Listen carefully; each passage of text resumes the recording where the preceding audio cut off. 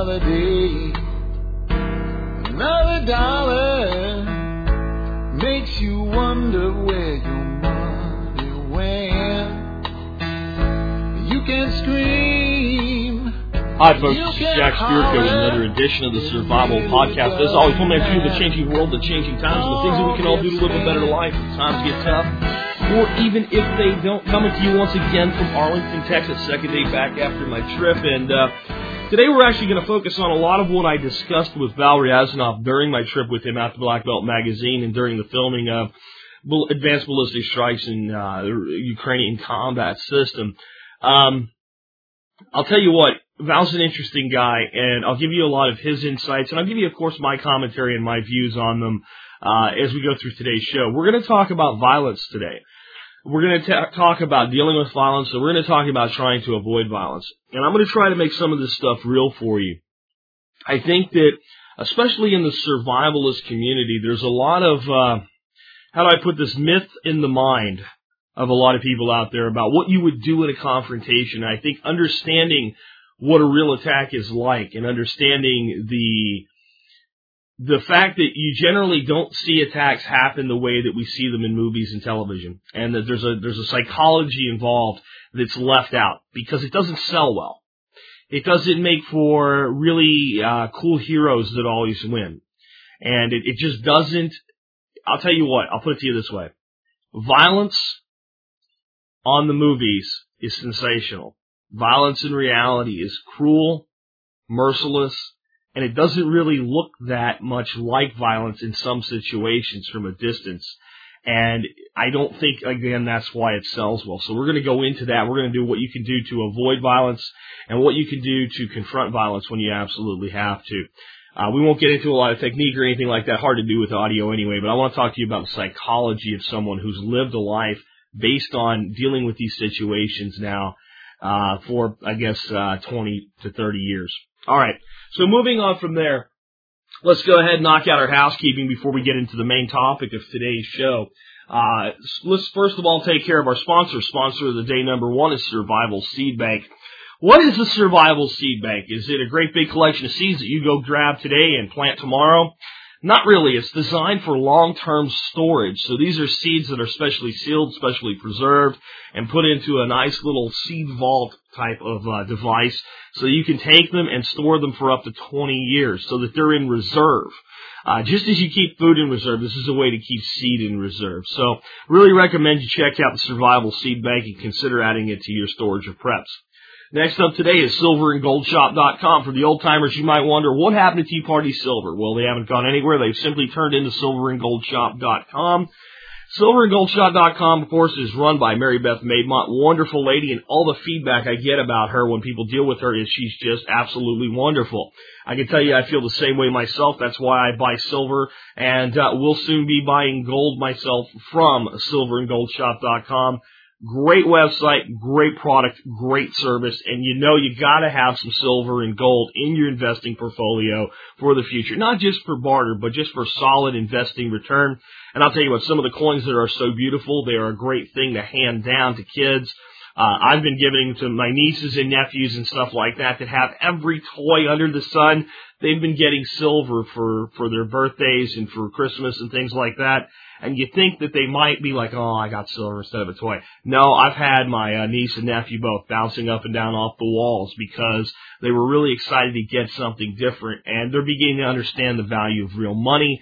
I suggest you consider doing that with your own kiddos.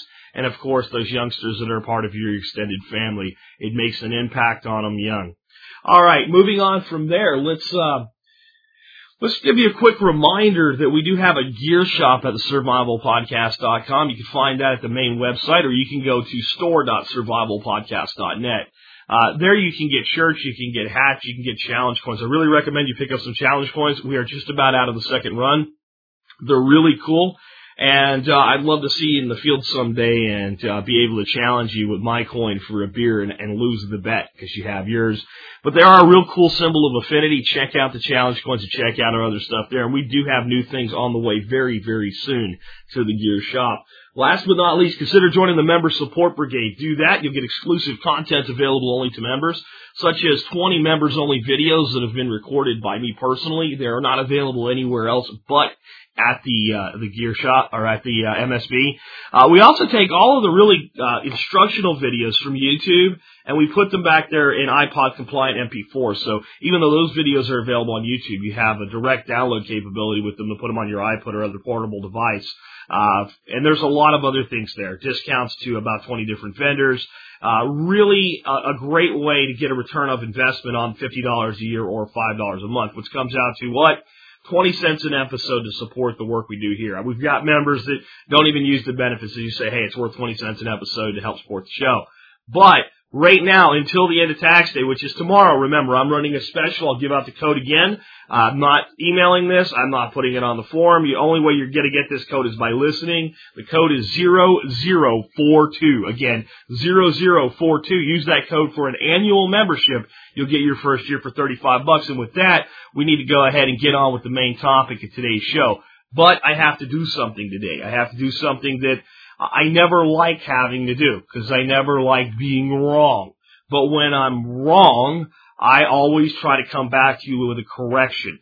I don't know how much of a correction I'm making today, because I don't trust people in government pretty much because they're in government. So just because I find out that something's already existed and only being changed doesn't mean it's completely benevolent. But I talked yesterday about the new private army that was buried in the health care bill. I got all these emails about it, and I figured it was, propagandist crap because everybody sensationalizes everything. I went in, I read the entire section of the health care bill. Everything seemed to check out, and I thought, yeah, these guys have a new private army built into this. Well, here's the thing. It's not new. It's been around for a very, very long time. And all that's been done to it is the source of funding has been increased and shifted. And the number of people who are full-time, the cap on that number has gone up. So it's kind of a budgetary change. So if nothing else, I can still be angry that they are spending more of our money on something that I'm not sure we really need or doesn't need to be part of the health care bill in of itself. But let me read you a little thing from factcheck.org. Question: did the new healthcare law give Obama a Nazi-like private army of 6,000 people? Answer: no. Contrary to false internet rumors, the new Ready Reserve Corps of doctors and other health workers will report to the Surgeon General and be like the Ready Reserves in other uniformed services. They will be used during health emergencies. And it goes on from there. And I don't want to hear a bunch back about how I'm wrong now and was right yesterday. All I'm going to tell you is I'm going to put a link to this thing. You can read the entire explanation yourself, and I'm going to give you another link that explains how long this thing's actually been around. So it looks like I was duped. It looks like I was wrong, and I'm not saying there's not anything dangerous here, but it's not as dangerous as possibly I led you to believe. So I do my best to vet things. Everything seemed to check out on this one. And remember what I said yesterday, though, that I think is still very important. When anything comes down from a president or from a member of our government, if you wouldn't be upset if the guy had a different letter after his name, you're not analyzing it correctly. So do I like this thing? I don't really know. I'm going to have to do more research into it. But I don't like anybody with additional authority out there because I think we have enough governmental agencies with enough authority. Can this thing be abused? Again, folks, I'm going to tell you right now, I'm putting this new version of the Ready Reserve Corps into the I don't know yet category at this point, but I did want to correct my definitive statements from yesterday that were wrong. All right, sorry about the mistake, and sorry about having to go kind of backfill into that, folks, but man, I always try to correct my mistakes when I have them. So those of you that think I'm never wrong, hopefully today maybe I've humbled myself a little bit for you. All right, now let's get into discussing dealing with violent confrontations. And I want to start out with kind of what I was talking about during the intro segment, which is real violence versus movie violence. Let's talk about just something that's really not what I had in mind, but I think will help make the image clear to you. Let's talk about the typical beat 'em up, bust 'em up movie with bar fights or ring fights or just street brawls or anything in it, where two guys or maybe one guy squaring off against three guys, and the guy's a badass and he's out there fighting, and you see these guys take 40, 50 shots before they're done, right? They get multiple shots to the face and the gut. The one guy gets beat to hell, he's knocked down, but yet he comes back and he defeats his opponent. And then I want you to take this and flip it over. And I'm also going to talk today about the difference between the real world and things like the UFC and boxing and all these other competitive sports. But compare that to something like the UFC. When you see a guy get to a point that's a good fighter in UFC where he can take 2 to 3 shots at his opponent's face in a row, where he gets the guy down, he gets an angle on him or something, the fight is over. It's always over at that point. But mostly what you see in UFC are 2 guys measuring each other, waiting for the other one to make a mistake. And since you have people that are of that caliber, especially at the heavier weights, as soon as one makes a mistake, the fight's done. It's the first guy to screw up, and then the fight's over. And there is some analogy back from that to the real world. So when you see all of these things in the movies, and you see like the guy hit and his face going sideways and blood coming out, and he comes right back and hits the other guy. Remember how Rocky was? The fight that the movie Rocky was based on looked nothing like the movie. It was an incredible fight. And some of you might want to look up who the original Rocky really was and what fight inspired that movie. But it's never the way we see it on TV. And if that's in your head at all, you're not prepared to deal with violence. You might not even recognize violence when you see it. Before I move on, real quick, let's talk about the difference between dealing with something like cage fighting, MMA, right? Mixed martial arts in the ring, or boxing, or any combative sport where there's a ring and rules and referee, and how that compares to the real world. Here's the reality, and some of you are going to get really pissed off at me right now. It doesn't compare. It doesn't compare at all. It is nothing like the real world. There are people that if a person like me, with my limited knowledge and training in self-defense, climbed into the ring with them, with a referee, and we squared off, they would have me done in 15 seconds flat. And probably the only reason it would take 15 seconds flat is they might not know that I don't know what the hell I'm doing in a ring. If they knew, they could have me in 5. But a person like me could walk up to a person like them, and if I just wanted them dead, kill them before they know that they're even in danger. And not that I would do it, and not that I'm advocating. Of course, I'm not advocating that kind of murderous attitude. But my point is that there are people out there that think that way, and that's what real violence and real combat in the streets is like. And a lot of the people that are out there selling product and self-defense, and they show all these step 1, step 2, step 3. There's no time for that. And it absolutely never looks like that. One last thing before I move on to the morals of the criminal. The other thing I want you to think about, when you watch people study martial arts, and I don't care if it's karate, if it's kempo, if it's jiu-jitsu, anything like that, and the guy's a black belt in karate, black belt in taekwondo, and then you see that individual climb into a mixed martial arts ring, you see very little of the theatrical version of the art in his fighting style. All of a sudden it becomes 2 guys measuring each other, and the fights tend to look very, very similar. And all of these great forms and things go out the window. That is a look into realism. So think about these things as we go forward. So let's go into the next thing, and this is the thing that I think people really have to understand. The morals of the criminal, the morals of the person that would do you harm when you're walking down the street minding your own business. The morals of the person that would threaten you with a knife or a gun when you've done nothing to them. The morals, they don't have any. It's horrific. It's horrible to think about the person that would put a knife into your liver because he wants your wallet. But those people are out there. And they're out there in greater numbers than we're willing to accept. And if times get really tough, as we've seen throughout history, the number of those people increase. What happens? And this is a hard thing, I think, for people to understand. Most people have some level of morals. Even criminals at some point in their life. There's very few true psychopaths out there. A psychopath is a person with no guilt, no remorse. They have no moral compass whatsoever. And there's a few of those. But most of our criminals are not psychopaths.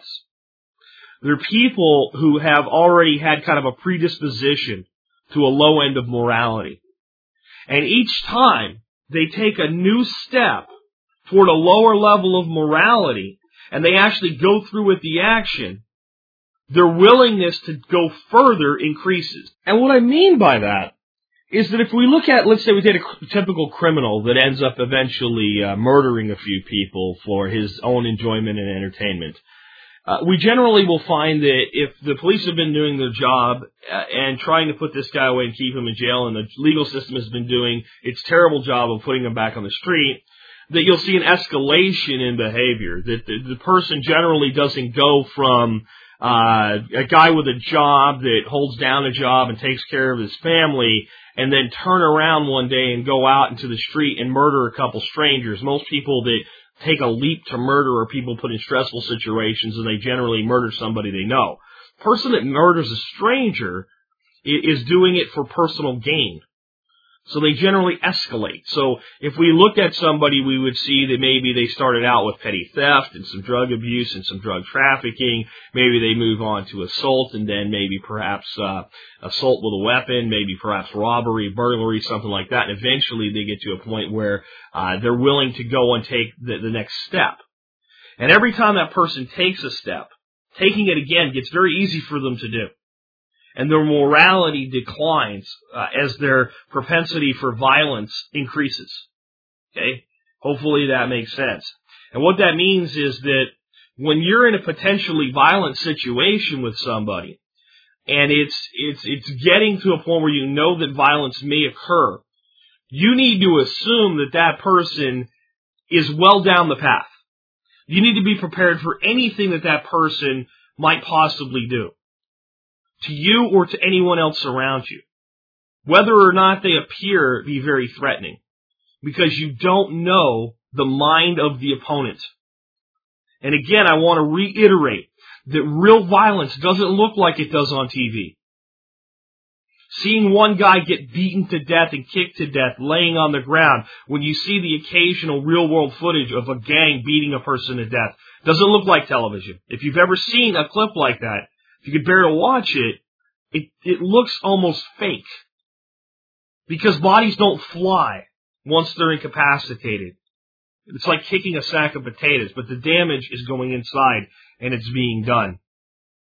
The next thing that we need to talk about, if we're going to be real about this, is we need to understand something. And this is again a place I think that the people that live in fantasy land don't understand. When it comes to dealing with a professional, someone that is out to kill you as a professional, 99 times out of 100, you're as good as dead. And you'll be dead before you even know there's a threat. In other words, let's take it to the extremes. If somebody puts out a hit on you, and I'm the hit man, do you think I'm going to walk up and go, hey buddy, let's fight? What'll happen? The guy comes to your house, rings the doorbell, you open the door, he shoots you. Dressed like the mailman. That type of scenario. These movies that you see, where the guy has a professional hitman on him and he gets away from him 6 or 7 times, are not very realistic. The other side of this is the professional that turns criminal. The person that's really trained with weapons, that's really trained with how to fight and how to incapacitate. This person is the most dangerous criminal there is, because they will act at the time that they're not expected to act. They will not allow a situation to slowly escalate so that both sides are ready for the confrontation. So when you're dealing with a professional, the only hope that you have is that he doesn't actually want you dead. And a good way of explaining that would be law enforcement. If you are a criminal and law enforcement is attempting to apprehend you, they're going to take every opportunity they have to bring you in alive, to not kill you. At the point where you become a threat to their life or the life of others, they will use lethal force. Okay? And I think that there's people out there that have that concept stuck in their head. Criminals don't work that way. So if a criminal breaks into your house and he happens to be armed, he's not coming through the house with the mentality of a law enforcement officer. If I find these people, I want to put them down on their stomach. Even with the secondary thing being different than law enforcement, so I can steal their stuff. He's thinking, the homeowner wants me dead. That's why I'm breaking in their house. He doesn't want me here. He may be armed. I don't know. If he's carrying a weapon, his intention is to kill you. Not to apprehend you. Not to take you hostage. kill you. Because he doesn't have time to wait. Because in his world, in his mind, when the opponent has a gun, he means to use it. So he's in that combative situation and fully escalated, fully stressed, and fully on edge. I'll tell you a story about my father. My father ran a gas station down in Jacksonville, Florida before we moved back to Pennsylvania. This would have been in my grade school years. He was held up twice by an armed person. Both times he complied and gave the guy what he wanted, which of course was money, and escaped with his life. He said in one instance, he wasn't afraid at all. The guy was very calm and very relaxed and simply said, hey man, just give me the money. He said he gave the guy the money, he complied, and he immediately took cover. And the guy ran away. The second time, he said he was terrified and in fear of his life because the person robbing him did not know what he was doing. He wasn't a professional robber. He was just a thug that decided to rob. And the guy had the gun in his face, literally shaking with it. And what he said he was thinking is, this guy doesn't want to kill me. He really doesn't. He just wants money. I'll give him the money, but this guy might kill me, even if he doesn't intend to, because he has no idea what the hell he's doing. And he said that was the most fear he's ever been in his life. He still complied and did the same routine, which probably saved his life, because this guy may have just panicked and shot.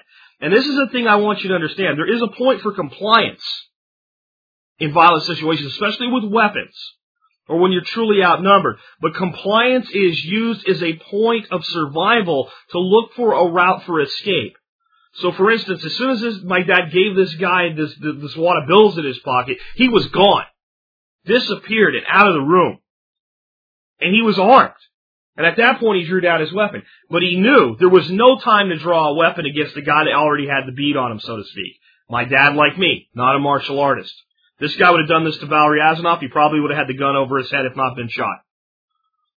But we have to understand something. Even if we learn techniques with disarming weapons, unless you're a professional yourself, unless you've done it over and over and over and over in practice, the odds are really against you. We'll talk more about weapons in a bit. But I just want to bring some realism to this. And I want you to understand what the guy with the knife or the gun or just the guy that's a lot bigger than you, that's got 50 pounds of muscle on you, or the four guys that you could take individually are thinking when they come after you. And it is to take whatever they want from you, up to and including your life. And it's dirty, it's messy, and it's horrific. And there is no Hollywood on the streets. Not even on the streets of Hollywood Boulevard. So, if we're going to talk about dealing with confrontations, I think we should have certain priorities and certain rules. And the first rule for me is avoiding the confrontation in the first place. And what that means is that, and I've talked about this in the past, situational awareness has got to be high at all times.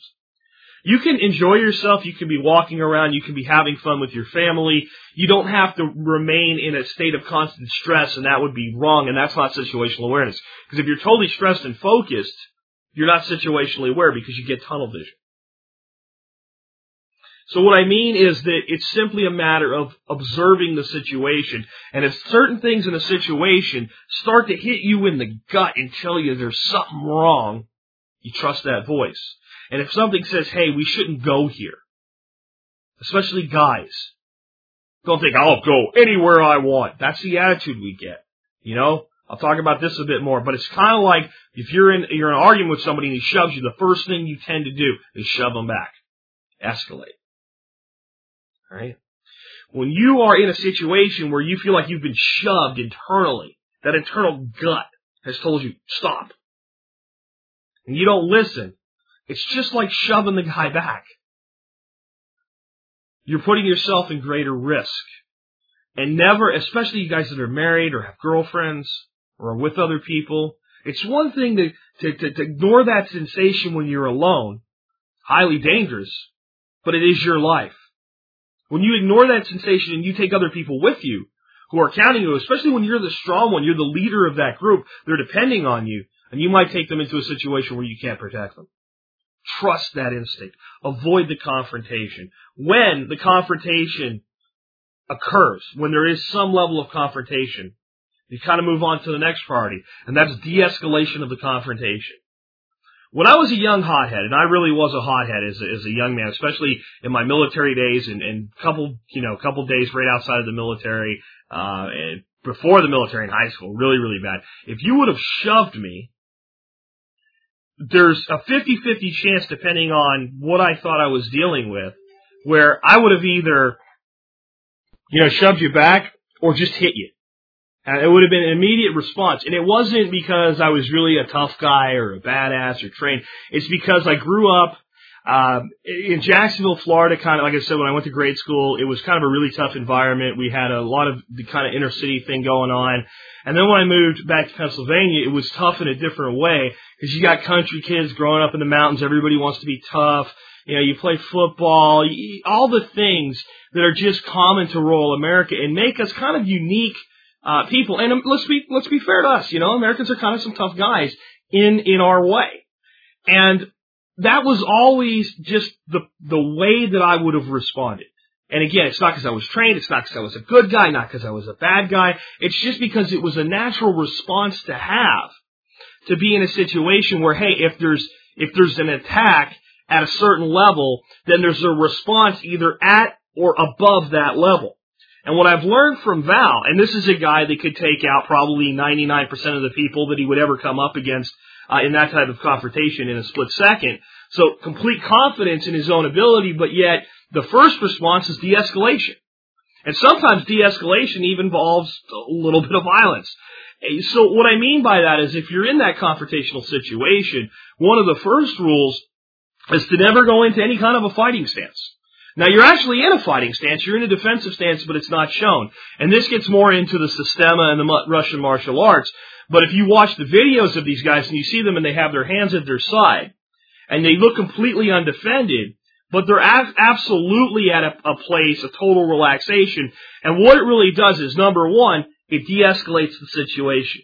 But number two, if the situation can't be de-escalated, you've got a person with a real problem, and either he's just coming straight at you and he's not going to stop anyway, there's no chance for it, or the attempt at de-escalation does not work, they're in a position where, and the only way I can explain this is the guys that we had kind of grappling with Val and working with Val and fighting with Val as we were producing these videos said he doesn't give you anything to work off of. There's no rhythm to get into. If you watch two boxers get in a ring, they kind of bounce off each other. If you watch two guys grappling, they're each waiting for the other to make a mistake. But there's a constant tension between the two.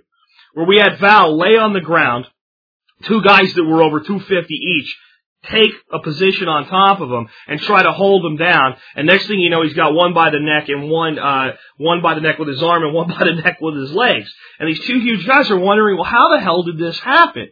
And what they said is there was no way to control him because there was no resistance. And as soon as you thought for a second, I've got this guy, next thing you know, something came out. It's the same thing when you're standing up talking to somebody. If you give a person resistance in a confrontation, then they have something to work off of.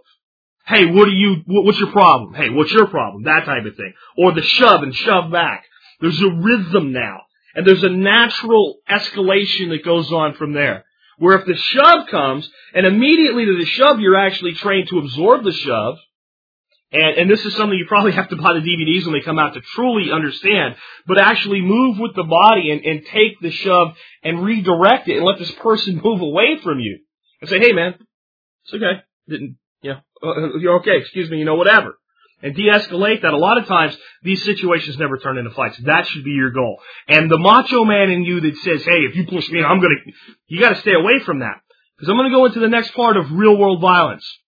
Let's say you and I cross problems in a bar room or a shopping mall or just on the street for whatever reason whatsoever. And you look at me and you say, I got this guy, no problem. And you do.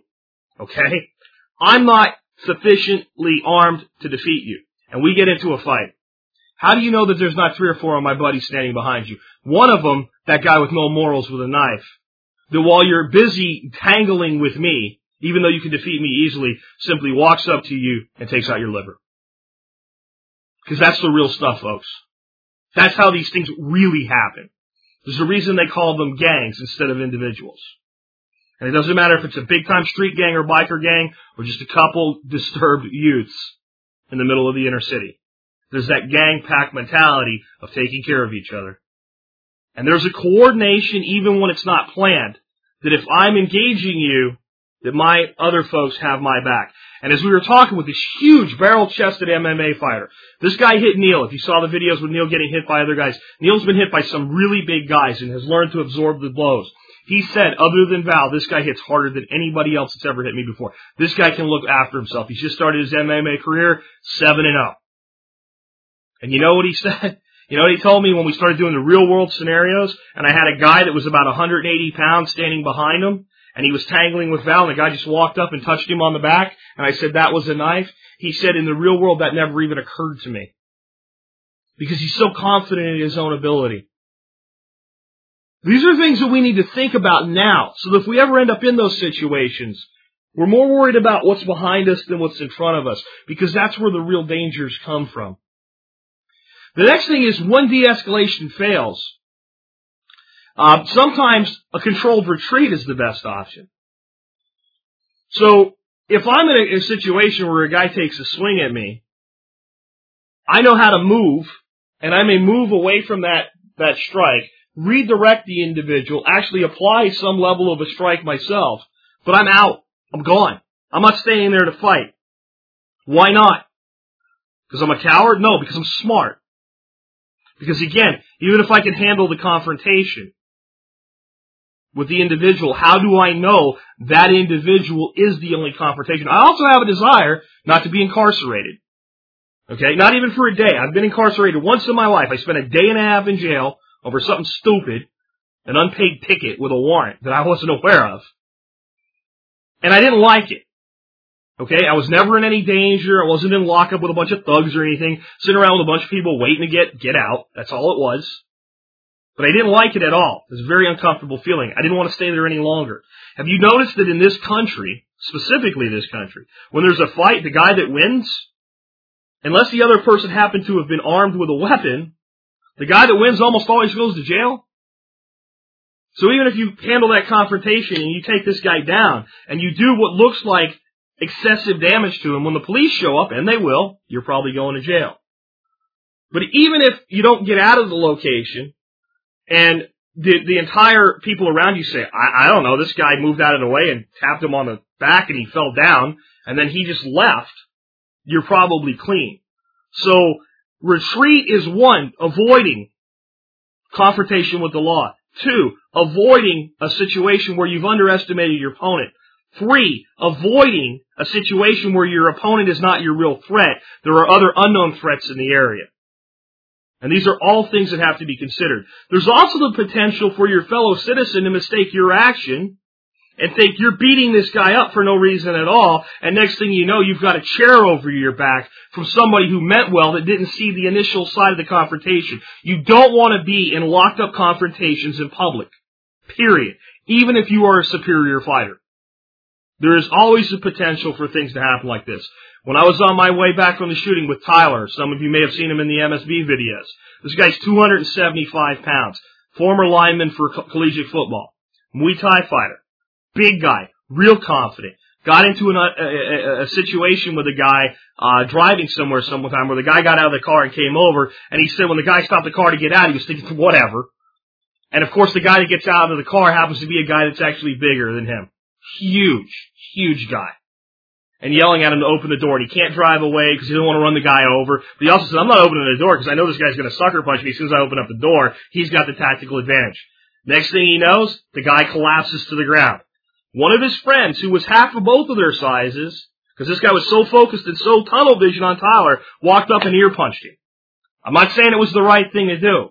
I'm giving you a real-world, actual example of what happens when you become focused on the individual. The way Val put it to me is that when we get in confrontations with people, we focus on their face. We hate their face. That's where we always look. And we're going to kill their face. And we get that tunnel vision, and it blocks out all the rest of the world's real threats. So we need to think about that. The next thing is, and this is, again, with the system of martial arts, something that people that watch the videos really don't understand, is we need to at all times appear relaxed and harmless. There is a hard wiring in the human mind, in the human psyche, that if you come into a situation with me and we're in a confrontational endeavor, the minute that my shoulders raise, it's primal. It goes back to primates. If you look at an ape or a monkey when it's angry, what does it do? It blows up its chest and it thrusts its shoulders up and it puts its arms out or its arms in front of it to look bigger, to look more intimidating. Right? When you do that to somebody, their natural response is to do it back. Now we're back into escalation again. But the other thing you've done is you've tipped your hand. It's like you're playing poker and you've got pocket kings, right? So you've got 2 kings, is what they would call, with 7-card stud. And they start doing the turn cards, and the first 2 cards are kings, and you're sitting on 4 kings. And your opponents are sitting there going, I don't know, somebody else has one of the kings, or what have you. And right as the betting is getting intense and people have decided that you don't have the kings and you're just bluffing, and you say, boy, I like those kings. Don't be surprised if the guy, drops out of the betting and you've lost the opportunity because you've tipped your hand. Or if you're foolish enough that, when you see the guys lifting their cards up so that they can be seen, when you lift your cards all the way up off the table and turn them over so they can be seen and put them back down. And whether you have 2 kings or you have a 2 and an 8, you've tipped your hand to your opponent. Well, when you get into a confrontational situation and you start to escalate with them, you've tipped your hand. I know how, you're saying to the person, I know how to defend myself. I'm willing to hit you. I'm prepared for you to try to hit me. When you're in a relaxed state, what you're saying is, I'm absolutely no threat to you whatsoever. And if the person wants to continue the confrontation, eventually they have to make 2 possible choices. And there's only 2 choices that can be made. Walk away from the confrontation and decide it's not worth it, because I'm not sure what I'm dealing with. I don't like the way this guy's acting. He seems too calm to me. And that does happen. I've actually had it happen to myself with a driving issue, right? Guy was angry because I didn't turn fast enough at a green arrow. Chased me down in a parking lot at a shopping mall. And he stood there. He had no idea that I was armed with a gun. And that I actually had my hand a 1/4 inch from my gun the entire time that he was there. And he was screaming and yelling about how tough he was. And I just stood there. And I said, I think it'd be a good idea if you left right now. And he went on with all his tough talk, and I really, but in a complete relaxed state. And the guy ended up leaving, which was much more preferable to me than the other thing occurring. Because the other thing that occurs is the confrontational adversary has to commit to an action. Whether it's a punch, whether it's a strike, whether it's a kick, whether it's a grab, whether it's a throw. And in their commitment lies their weakness. Especially when you've studied the body and you know things like anatomy points and where to strike and how to redirect energy. And because you're completely relaxed, what it leads to is one of 2 things. Again, the situation with this guy's too calm. I gotta go, there's something wrong here. I don't know what it is. Maybe he's a cop. Maybe there's 10 guys behind me. Maybe he just knows how to look after himself. But there's something about calm energy that's disarming. Or overconfidence. And it's generally one of the 2 that the opponent picks up. And overconfidence is where I'm just going to cold cock this guy. Big haymaker right hand. Next thing you know, the guy's laying on the ground holding his spleen, and you're walking out the door. If you know how to look after yourself. Even if you don't know how to look after yourself, you do. Because all you need to do in that situation is avoid the confrontation and extricate yourself from it. And we know how to do that when we're 2 years old. And if you don't believe that, go play with a couple toddlers and a little bit older 3, 4-year-old kids and push them and play with them and watch the way their bodies move. And then go watch the way these guys that study Russian martial arts move. You'll see the exact same movements, the fluidity. But we learn to be rigid, and in a rigidness, we create weakness. However, even though you're being completely relaxed in these situations and you're looking harmless, you have to be able to use sufficient force, including deadly force if necessary. And when you strike, the force must be sufficient for the situation. Otherwise, you risk simply angering your opponent. And it takes judgment. I talked about using strikes to calm people down. There's a very heavy strike that the Russians teach, which involves dropping the arm down. And that can be dropped into the chin, the neck, the chest. The chest is generally where it's least effective because we have a lot of muscle tissue on our chest. But done properly, it can drive energy deep into the lungs. Something you have to be very careful with if you're practicing with an actual person, because it can do a lot of damage. But one of the things that they teach is to drop that very heavy strike with a slap to the top of the chest. And what it generally does is you've got a guy in a situation where he's very angry. If you look at his face, when you see angry people, what do you see in their face? Red. Bright red color, right? Why? Blood pressure way, way up. And that slap to the chest drops the blood pressure in almost an instant. You see the color come right out of their face. We did experiments where we had guys force themselves up, take the shot, you watch the color come out. Now, this is a risk because it's not a lethal shot. It's not even an incapacitating shot. But it does make the individual think. You have to understand the situation you're dealing with. It could just as easily be a shot underneath and into the vital organs, causing pain, maybe a takedown, but immediately extricating yourself from the situation. I can't emphasize this enough. And this is, I think, where I have to go back to reality versus perceived reality. I think that there's a great deal of people out there that are convinced that there's nothing more realistic today than cage fighting, mixed martial arts, and extreme, UFC and all that stuff. You got two guys in there, very little rules. They can hit each other wherever they want. They're not wearing boxing gloves. They can grapple. They can kick. They can punch. And we look at that and go, man, that's about as real as it gets. It's absolutely not real. First of all, that cage means that there's absolutely nobody in there except the two fighters and a referee. The referee is ensuring an environment that's relatively safe. You very seldom see a person die in the ring. If they did that often, we would probably make the sport illegal. In fact, you very rarely see a person in the ring injured to a point where they can no longer compete. Yeah, I would bet there's more football players that lose their careers to injury than trained fighters. Okay? What Val said is the ring is a relatively safe environment if you are in, the right classification. So you put a 130-pound guy against a heavyweight, and the 130-pound guy started learning yesterday, and the heavyweight started learning, when he was 2 years old, and he's 24 now. That could be a very dangerous situation. That's why we have classifications of weight. Something else we don't have in reality. We also have two fighters that are trained and prepared to deal with each other under a specific set of circumstances. When we move that outside of the ring, and we move it into a point where it's just a guy that wants your money, or it's just a guy that wants to hurt your wife or your girlfriend, and ladies, it's a guy that just wants to take something from you. All of that goes away. None of that matters anymore. And we've all heard stories about some of the best operatives in the world that leave and know something, and they put out a hitman on him, and some random thug off the street takes out this guy that was an elite fighter. Why? Because the situation is entirely different. Next thing I want to talk to you about is something that I was very happy to talk to Val about this time. And that is pressure points. And he said there are pressure points, and they can be used both to inflict pain, and they can be used for healing with acupressure and acupuncture, and they're good things to know. But in real speed combat, they're almost completely useless. Occasionally, there might be an opportunity to utilize pressure points, specifically in law enforcement, once you already have the situation partially under control. But when it comes to full speed combat, it's much more important to understand anatomy points than pressure points. And understand things like where the body is tense is where to strike, where the body is relaxed is where not to strike. And he used that knowledge, and he used the knowledge of the underlying anatomy, which organs are underneath that to your advantage. Something I'm not going to go deeply into today because I really am talking more about the psychology of how to think about this. I'll do a more technical show maybe next week, a rehash of systema striking, give you a little bit more background on how these techniques are actually applied.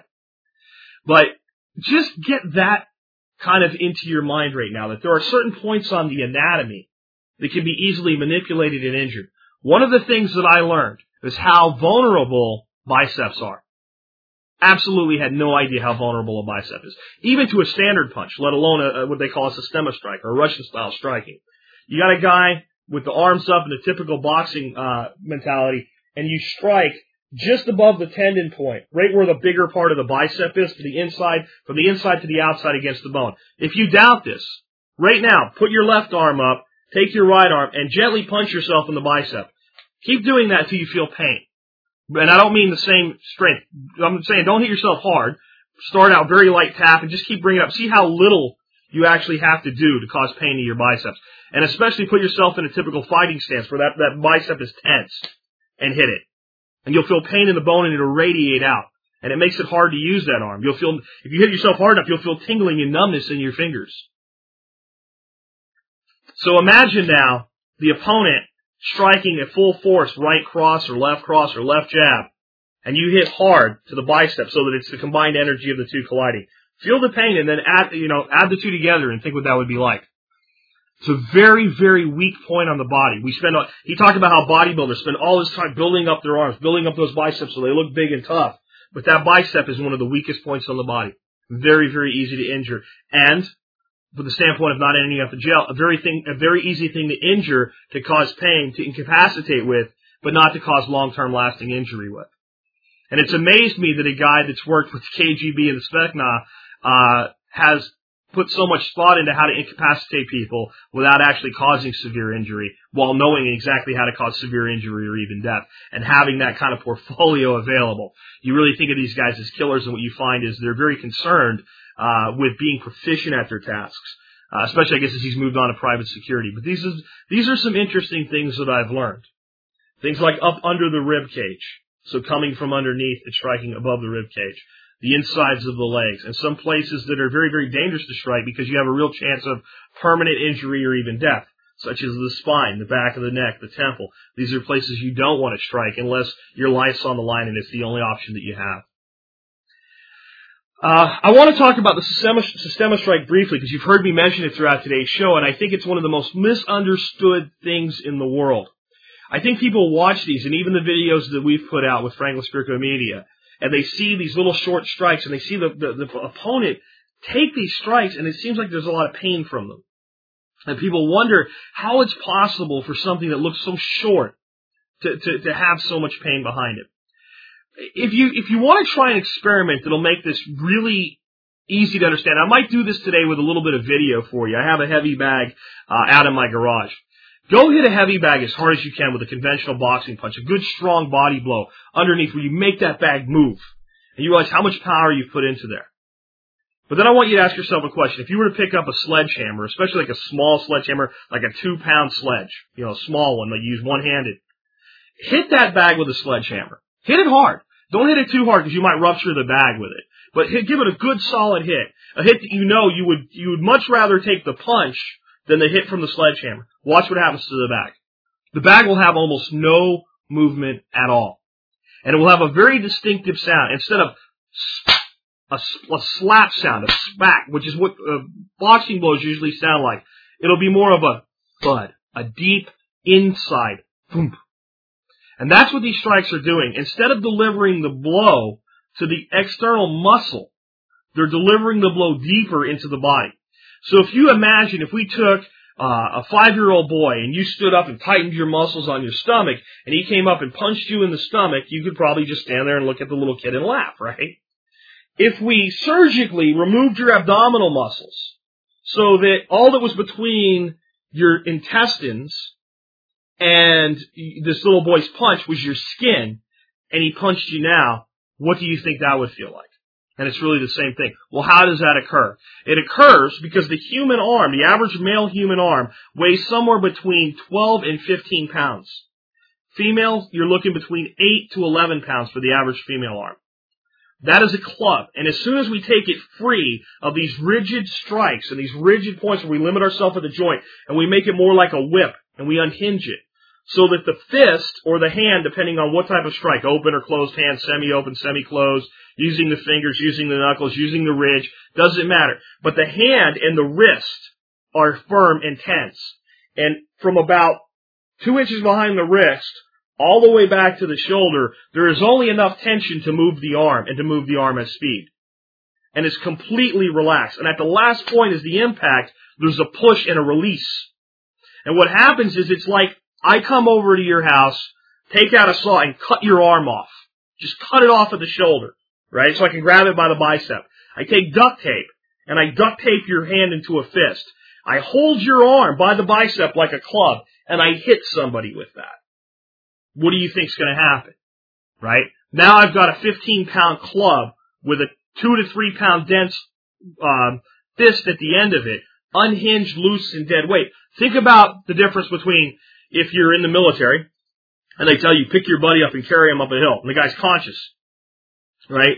And he's holding his body rigid. It's relatively easy to pick up somebody of the same size or slightly smaller than you and carry them. Now, think about carrying a drunk who's completely incapacitated and passed out and is completely dead weight. And what it is, the systemic strike is nothing more. While it's highly refined in practice, it's not something you learn in 5 minutes. You can get very, very powerful in 5 minutes just by understanding it. But to make it an art and to make it where it can be utilized takes a lot of training and time. But it is really nothing more than converting the arm into potential energy with dead weight behind it. Another way to look at this, you're standing about 10 feet away from me, or let's say you're standing close to me, and I take a baseball. And at a relatively low speed, I push that baseball into your stomach or your chest. And it just kind of hits you, and you just kind of give in, and it really doesn't do anything to you. So it's not hard enough like I shove it in there, right? I just push it with a little bit, just enough to knock you back. And you stand there and you go, that doesn't hurt very much. I back you up 10 feet. I use the exact same amount of force to throw the baseball, and the baseball, free and floating through the air, impacts you. The impact is much harder, right? Even though it's the same speed, because the entire weight of the ball is now free and transferring its energy into your body. This is what these systemic strikes are really all about. And there's a lot of martial arts that teach the same type of theory. Generally, though, they use it as a mystical thing. They keep it very, very high. You know, you have to be a 6th Dan black belt or a 2nd Dan black belt or something like that before they'll refer you to show you it. And a lot of them are very extreme motions to make the same thing happen. So they'll be doing things with, like, the iron palm is an example of using the same type of mentality. But they're these long whipping motions. Systemic striking teaches you how to get the same effect with short strikes. Now, if you pull all the way back and use a full motion strike, can you get more power? Yes. But what's amazing is how much power you can get with a short strike. So that's system. I don't want to go any deeper than that today because I want to stick with the psychological element here. The next thing, though, I want to talk about is dealing with an armed opponent and how it takes things to another level and how serious it really becomes when the person has a knife or a gun. At this point, you have to assume that your life is on the line and you have to take action, even if you would prefer to de-escalate the situation. And I want to talk about something now that I think is highly misunderstood, and that is compliance. One of the biggest things that I picked up from Val is the philosophy that they were taught when he was part of the Russian Olympic judo team, and the philosophy that differed from the Western philosophy. We teach boxers, it doesn't even matter, a gymnast. We teach any athlete in our world, our Western world, United States, Canada, Western Europe, we teach them to win, train to win. And it sounds like a great idea. I mean, what would be wrong with teaching a boxer to train to win? Teach him to knock the opponent out. Well, what the Russian philosophy was they trained to survive. If you survive long enough, eventually, and if you're patient long enough, eventually your opponent will present a weakness. And in that weakness, you find the opportunity for victory. Of course, when you take it to the combat scenario, now you find the opportunity to actually breathe and convert oxygen to CO2 again tomorrow, which is, of course, the first rule of survival, to wake up the next day. Well, when we look at a situation where we have an armed opponent and he wants something from you, compliance is a two-edged sword. Compliance can get you killed. Another real world story. Same area that my father owned his gas station in, where he was held up twice during the 13 years that he ran that store. There was a convenience store just down the road. And at the convenience store, a guy walked in with a gun. Seemed relatively calm based on the camera footage that was obtained, security camera footage. Said to the girl, just give me the money in the cash register. She complied. She gave him the money in the cash register. The difference between what she did and what my father did was once she gave him the money in the cash register, she didn't run, she didn't move, she didn't get out of the way, she didn't try to defend herself. She assumed that since she complied, he would just leave. The man reached across the counter, took the money with one hand, pressed the pistol to the girl's face, right about the cheekbone under the eye with the other hand, and calmly pulled the trigger and killed her. Compliance is a two-edged sword. Compliance can get you as killed as resistance can. There's a balancing act, and in every situation it's different. You have to gauge the situation, and you have to think about yourself and the others around you. But compliance can get you killed. Compliance can also save your life. My father complied with both of the individuals who held him up. In both cases, he survived, but he took compliance as an opportunity for escape. Compliance may also be an opportunity for resistance. Compliance from the standpoint of get in the car, I'm taking you somewhere, is almost always the wrong thing to do. Almost always. I can't tell you what to do. But what you have to view is you have to think about that psychology of confrontation I just gave you with Val. And that is, in a situation, your first goal is survival. And if you survive long enough, you find opportunity. So, give me your wallet may indeed result in you giving the person your wallet. It could be used as a misdirection tactic by tossing it somewhere, by handing it to them, by bringing the confrontation closer, by using it as an opportunity for escape and to immediately put some type of protection between you and the individual that's armed. Maybe that gives you the opportunity to go to your own armament. But full compliance is never the answer. Complete compliance is never the answer. Feigned compliance is often the answer. Real world story. This one I've told before, but I'll tell it again. Perfect example. Girl down in Florida back in the 80s. This lady, I wish I could find her name and find something on the internet about it. She's my hero. I remember it being on television. Her boyfriend bought her a .25 auto pistol, which she kept with her at all times. I believe it was a laundromat was where this occurred, this kind of dark laundromat in an apartment complex, and a guy attempted to rape her. She feigned compliance. And while he was attempting to rape her, she managed to withdraw this pistol, put it to his forehead, and pull the trigger, and he ended up basically incapacitated in a wheelchair for the rest of his life. And when she was asked if she had any regrets, she said, yeah, I do. I have one. I wish my boyfriend would have bought me a .38. He'd be dead. And you can't help but feel good about that if you think about the scum that this guy was to do this to her. But that was another example where compliance was feigned and therefore an opportunity to survive for a bit longer and to take the opportunity for victory. And in this case, staying alive. Because, let's say this woman had completely complied and allowed this guy to do what he was going to do to her. Who's to say that after he finished, instead of just running away, he would have strangled her to death? So compliance has to be used as part of a survival strategy, not as a final solution. There always has to be the continued option for response, either for fight or flight, based on whichever one gives you the best survival at the time. The other thing is to always stay calm and centered. And it's the hardest thing in the world to do, to stay calm and centered. But it's really the only way to avoid that tunnel vision that I talked about, where you stay aware of the additional threats as opposed to the individual threat. I also want to talk a little bit about knives. The way Val put it is the knife is the oldest weapon known to man. And I think it's a little bit of an oversimplification. But he also has, the dual language barrier. So this is what I'm going to take some liberties and tell you what I think he meant. The knife is the oldest weapon known to man that is still with us and still used for lethality today. So, maybe the club is an older weapon than the knife. Maybe the rock is an older weapon than the knife. It took some level of ingenuity to create a knife. And there may be other things that we could go out and find from our Stone Age ancestors that were used as weapons before a knife. But if we look at a weapon that is still consistently used, both by military, for defensive purposes, as a tool, and by thugs in the streets, the knife is the oldest consistently used weapon known to man for a reason. Easily concealed, highly lethal, quiet.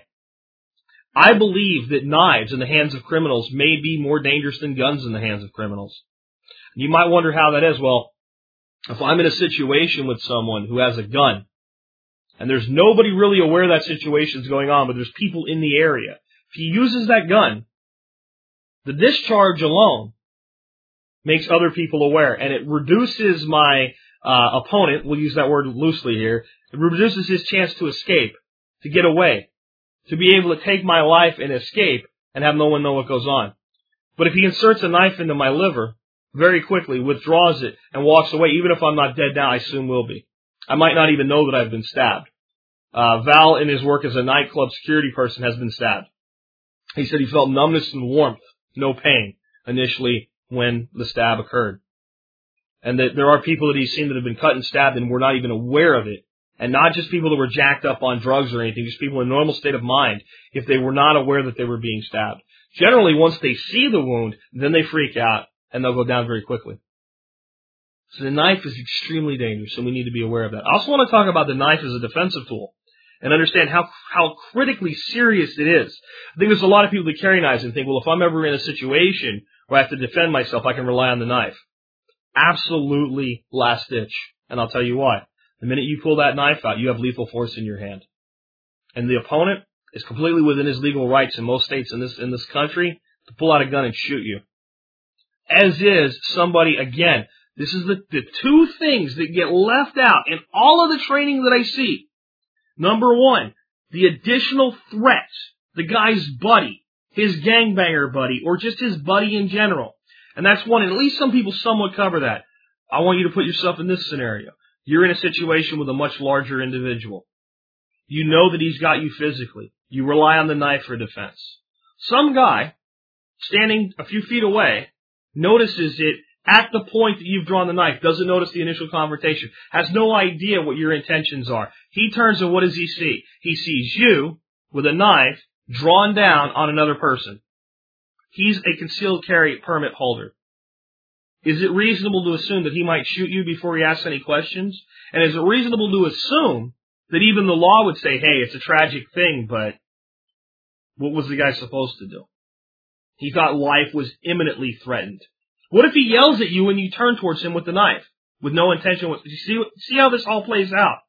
You guys that walk around with the knives and think that they are a good defensive weapon, you better really think long and hard about how they're ever used.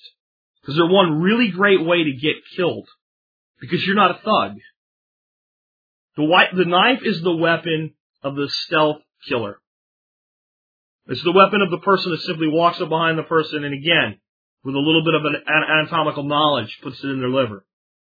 Takes out a lung. Pierces the heart. Pierces the diaphragm so they can't breathe.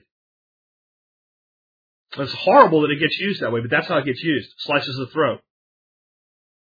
There's been more than one law enforcement officer that's gone into a building with a shotgun and had the barrel grabbed and been sliced in the throat. It's a very, very deadly close quarters weapon. It has to be respected. It has to be watched for. And you better think twice before you try to use it yourself. Because again, the third party can always be the danger. It's just like disaster planning. Remember what I told you about disasters? The initial disaster is generally an acute situation. The earthquake, the building falls, collapses on you, you're dead. Your problems are over because you're gone. But the real tragedies happen after the shaking stops and people are cut off from their system support. And the crowd level response is the real danger, the after effect. So in a situation where you're in a confrontation, it's often the people around you that represent the greatest threat. The well-meaning but unaware Good Samaritan that sees you as the enemy. The law enforcement officer that at that point of the escalation of the confrontation sees you as the enemy. Or the thugs, fellow thugs. All of these things get left out in so many training scenarios. And with a knife, it goes to a new level. And the other thing is if you're using any weapon, you better not pull it, draw it, or wield it until you're ready to use it. And if you're at a point where you feel it needs to be used, it better be used without a second thought. And it's a disadvantage. We started talking about the morals of the criminal. It's a disadvantage that you will always have against the criminal. Because the criminal will plunge the knife or pull the trigger without a second thought. And you not only will have a second thought, you should have a second thought. You're required by law to have a second thought. But there are instances where that second thought, that morality can get you killed. That's why we start out with avoidance and we move on to de-escalation. And we remain calm and centered at all times. Without those, the entire system breaks down and we're more likely to end up in these scenarios. And if you're in that scenario with the bloodthirsty, then you can end up dead because of your inert goodness. Sad to say, but it's reality. I also want to talk a little bit about guns. And something that Val has taught me that I always intrinsically knew, and it's always been part of the training that I've taken part of with tactical training, but I've never heard it quite put this specifically. When it comes to a gun, whether you're the person with the gun or you're the person that's trying to not be shot, there's what's called critical distance.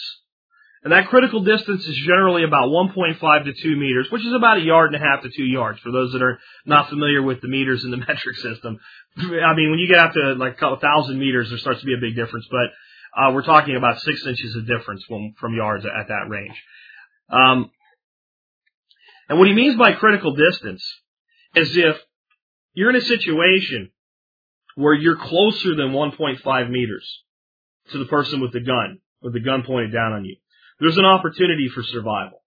There's a real opportunity for survival if you're aware of how to move and how to disarm an opponent with a gun. If you're outside of 2 meters, there's a real opportunity to get out of the line of fire, or as James Yeager would tell us, to get off the X, in some way take concealment or cover and use it. Might even get shot, but less likely to take a lethal wound if you're 2 meters or more away. But in that 1.5 to 2 meter range, that is the most dangerous critical distance you can be in. With a person with the weapon, if they choose to discharge it, has a large opportunity to hit you. And the person, if you make a move toward them, they have a large opportunity to take the shot before you can. Now, there are the experts. There are the guys like Val. They're the Krav Maga experts. There are the knife experts. There are the people that you can put them 10 yards away, and they'll get to you. And they'll get to you more often than you'll get a shot off. Or you get a shot off that's critical. But they are the elite. They are not the reality. Most of those guys aren't out robbing people. They have better things to do with that level of training and time. And they're not the person you're likely to deal with.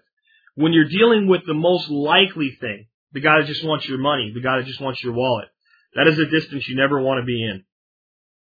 There's a big difference between a professional, how a professional handles a gun, and how an amateur handles a gun.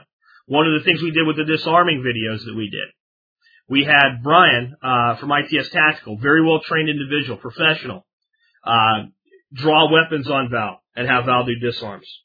And he was able to disarm him in most situations. Inside the critical distance, right? Which is what we were dealing with. We had Mike from Fight Time Fitness where we filmed the thing. We had him come in, and he had never handled a gun in his life.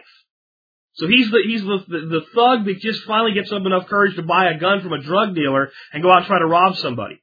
And Val was able to disarm him. But it was very interesting to watch the difference in the way that the two people with weapons handled themselves. But also to realize, unless you are that elite athlete that can move at that speed, that you take the trained guy or you take the thug, or in this case Mike wasn't a thug, just a guy that's unfamiliar with weapons, but can point and pull a trigger, put him out at 2 meters, and you've got a real problem and a real chance for lethality. What does that mean? That means if you ever find yourself in a situation where you're within 1.5 to 2 meters, based on your individual situation, one of the very first things that you have to put as a priority is breaking that critical distance, whether it's closing in or whether it's extracting yourself out. And it's a very, very bad place to be. And Val's told me, despite his training, it's the last place he ever wants to be. So these are some things that I wanted you to think about today. This is a different show than I usually do. It's a little bit more graphic, a little bit more gruesome, a little bit more, violent. But I did promise you dealing with violent confrontations. These are just some things. I don't expect you to walk away from this podcast and go, I know how to look after myself now. But hopefully maybe today I challenged a few of your thoughts and a few of your concepts. I want you to think about how long it takes you to draw a pistol in a situation where you need to defend yourselves. I know a lot of people out there have CHLs. I think you should carry everywhere that you possibly and legally can. I think it should be illegal in this country for you to carry everywhere all the time without a permit. I think it's unconstitutional that we even have to get a permit. But since that's where we live, get the permit, carry the weapon. But I also want you to understand its limitations. How long does it take for you to get the weapon out? And how long does it take for somebody to slice your throat with a razor knife? And that's reality. And I'm sorry I can't leave it really uplifting today for you.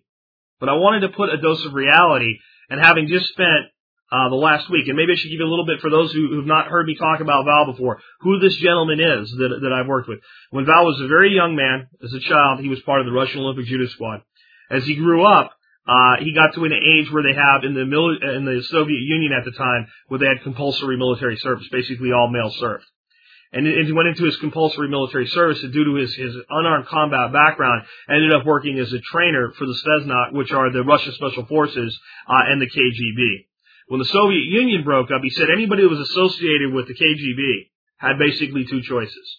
You could join the Russian mafia during the breakdown, This is a survival situation. This is an economic breakdown of a superpower that went on. Or you could leave. Because basically no one else would have anything to do with you. So at that point, not being a bad guy, not being a thug, and not wanting to be part of the mafia, he went to London. He spent 12 years there. He spent that time as a trainer, as a fighter, and he spent a lot of time developing more of the Systema-level skills under the tutelage of Mikhail Rebuko, who is the undisputed master of the art, at least today, at this point in the world. Conducted seminars for law enforcement, etc., all over the world, and he is currently in the United Arab Emirates training bodyguards for members of the royal family. So this guy is the real deal. And these situations, I think he's probably learned more during that 12 years working high-end nightclub security in London in some pretty dangerous situations than all the other things put together, because it's the real-world confrontations that went on. Told me a story of having one of his fellow employees killed right in front of him, and they didn't even know it. A guy shot him twice up under the arm with a .22. Very quiet discharge, and even right out there in the street, but with music playing in the background and everything. The guy was gone, and they thought they just basically bounced him, and then his fellow employee collapsed in front of him and died, barely bleeding. And it ended up that there was 2 rounds of a .22 long rifle that went up into his lungs, and one had clipped the top of his heart. So this isn't just some guy that wants to come out and prove how tough he is. This is a guy that's really lived it. And I would say 90% of what I've talked to you today about are things that I've gleaned from him over the last week. So I hope it was worth your time for me to share these things with you. And I hope it makes you think, and I hope it doesn't make you fear, but it empowers you. Because the reality is, the people that really know what they're doing out there that want to cause harm are few and far between. Most of the people are highly uneducated and they're simply thugs, but they're still very, very dangerous. And if you understand the psychology of confrontation, you keep up your situational awareness, I think you'll find that you'll be able to either avoid or de-escalate most situations. Since coming out of the military, I've been in exactly one physical confrontation. One. And remember what I always teach. I've had to feed myself 3 times a day, every day, since I got old enough to not be fed with a bottle as a baby anymore. These things are important, but having the ability to sustain your life and your living is much more important. So, don't be afraid of the threats that are out there. Be aware of them. Keep your situational awareness high. But remember, focus on the main things that we talk about. And that is living that better life every day, even if nothing goes wrong. This has been Jack Spirko with another edition of the Survival Podcast. You can scream and you can holler. It really doesn't matter, 'cause it all gets spent.